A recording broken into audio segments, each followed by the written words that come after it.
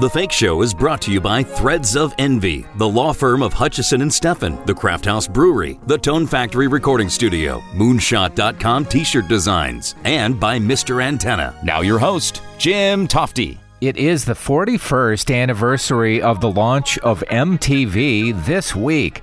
The network started with this song, Video Killed the Radio Star, by the Buggles. The following year, MTV helped bring about a second British invasion with bands like Duran Duran, Pet Shop Boys, A Flock of Seagulls, and many more. And the original 5 VJs were just as popular as the artists whose music they were playing, including my next guest, Nina Blackwood, who is still playing music on satellite radio today. I've got Nina on the line right now from the East Coast. Welcome. Hi, Jim. Nina, good morning. Nice to talk to you again. And boy, it's hard to believe, isn't it, that now it's been over 40 years since MTV launched? I know. 41 years. And I have to ask you something. How hot is it going to be today? We're in that, I know that you're a weather geek, and I wanted to ask you about that in a couple seconds. But oh, you do know that. Yeah, we're in kind of that monsoon part of the summer where we get a lot of moisture and rain and stuff. So it's about 100, but the humidity is higher than usual. Wow. Yeah, it's usually not humid there. I did, I can't remember how many, I think it was like 7 years ago, something like that, but I did whole summer on Fremont Street. It was Nina Blackwood's absolutely 80s right thing, so I'm posting. I don't know if you were, if you remember that. I sure oh my do. God. I couldn't believe 11 o'clock at night. It was 100 degrees. I'm like, oh, gee, and I had one of those little personal fans. It's like, yeah, that and helps. You couldn't go out in the daytime. Nina, for those who don't know, once the MTV gig wound down, you actually did consider, you thought about, man, I'd really like to become a meteorologist. I'm kind of a weather geek. Yeah, absolutely true. Good memory that you remember that. Yeah, I thought about that, actually, because here I am talking about the weather, of course. But I'm totally a weather geek. Nina, I talked to Mark Goodman not too long ago, and he said that while going into MTV, this is great, but this is a gig that'll probably just last a few months, and then I'll move on. Did you have any expectations that you'd be there for a few years? That was kind of my attitude and my representatives as well. My agent manager out in L.A. It was a gamble. It was like, if you don't like it, you can leave after a few months. And a few months came around, and I was like, no, I'm not leaving. 5 years later, I finally left. So, yeah, nobody knew. These were uncharted waters, and it could have been a bust. Yeah, and it couldn't have been that easy of a job to get because of the 5 of you original VJs. There were thousands of people who auditioned for those roles, yes? Yes, there were. I think around 3,000 or something. I remember that for some reason. But yeah, and actually before Martha, there was Meg Griffin, who was a very well-known New York disc jockey, and she was actually hired, and then she decided she didn't want to do TV, and she stuck with radio. So then it was Martha that they hired. So it could have been very different with Meg. I loved your book, VJ, The Unplugged Adventures of MTV's First Wave. And one of the things you wrote about, and you've talked about this many times, that John Waite's song, Missing You, was about you in part. Well, I'm one of the people that was an inspiration for that, yes. And it's a beautiful song. It sure is. Are you nostalgic for the days when MTV played music? Because I sure am. I was just starting out in radio when that exploded. Well, I don't think I'm nostalgic for it. I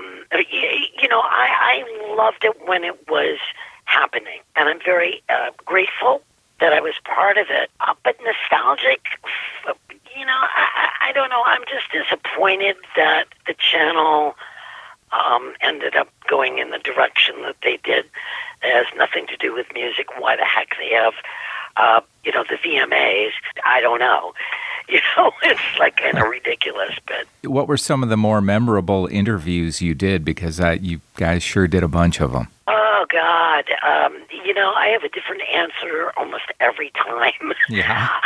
I do. And some of the interviews that I really enjoyed were outside of MTV. Was when I went over to Entertainment Tonight and also Solid Gold. Right. Tom Petty was one I loved. Ray Davies, because I've been a Kinks fan since forever. Yeah.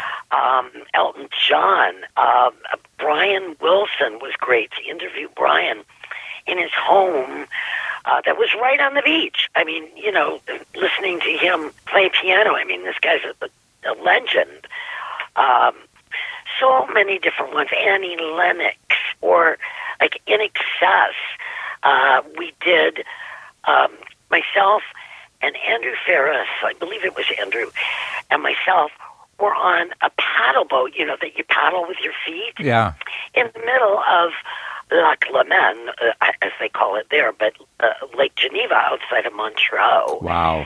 And that was like so cool, so a lot of, too many to mention. Well, and when you go into an interview with someone like a Brian Wilson, who's one of my favorite people of all time. Really? I wonder if you're a little bit nervous, because I would be, knowing what I know about him being is complicated and, a little bit tortured in his life. No, I wasn't nervous. I mean, I really love doing interviews because, believe it or not, I like to be quiet and listen. Yeah. I like to listen more than me talking about myself. I would rather hear other people talk. And he was so charmed. I mean, oh, God. I'll just tell you very quickly. We were in his house, and he was up on, like, the balcony of the second floor, kind of overlooked where I was sitting down in the living room. And he was just so endearing. And he brings out these two, like, surfer shirts, Hawaiian shirts. And he asked me which one he should wear for the interview. I mean, you're just like...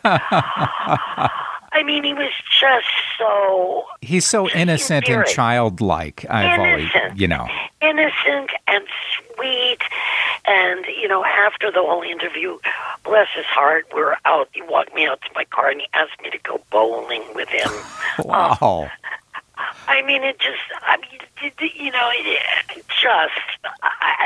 don't even know a word except for endearing and really touches your heart. And by the way, Nina, there's a pretty new documentary on PBS with Brian Wilson that is just excellent. It's one of the best. I haven't seen it, but I hope it showcases that side of him. Yeah, I think you'll really like that. One of the things I wanted to ask you about, too, is this cruise that you and some of your other former mates at MTV are doing with all these different bands. Yeah, we're doing our 7th annual 80s cruise. Mark Goodman, Ellen Hunter, myself hosting with just a potpourri of great artists. God, where do I start? Brett Michaels, Howard Jones, Kim Wilde. We've got Midge-Ure, which is kind of cool. Nice. Living Color, Devo. Did I say Tone Loc? Morris Day and The Time, who's so fun. I love Morris Day. Fantastic. Well, when is the cruise? It's in March. First day is March 3rd. Leaves out of Long Beach. Usually we leave out of Florida and go in the Caribbean, but we're going in the Pacific, down to Cabo and Puerto Vallarta. Sounds fun. Tell Alan Hunter to behave himself. I know what a wild man he is. Oh, he never does. I always say, the thing I say the most is, "Oh, shut up, Al." It's the brother-sister thing. Yeah. We're the ones that kind of, have little tiffs, but it's brother and sister. It's just like, oh, come on. because he'll state something that he'll say it, his opinion, and put it like it's all of ours, and it's like, ow, that's not at all how I think.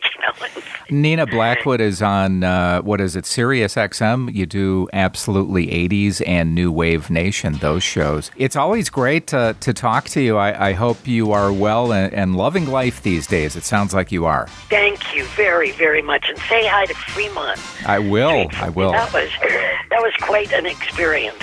Thanks, Nina. Thank you. And you know that MTV certainly also helped make icons out of Michael Jackson with the Thriller video, and Madonna, who made her debut on the network. Well, that finishes this episode of the Fake Show podcast. I'm Jim Tofte. Thanks for listening. I'll see you next time. Listen to The Fake Show anywhere on SoundCloud, Stitcher, iTunes, and thefakeshow.com.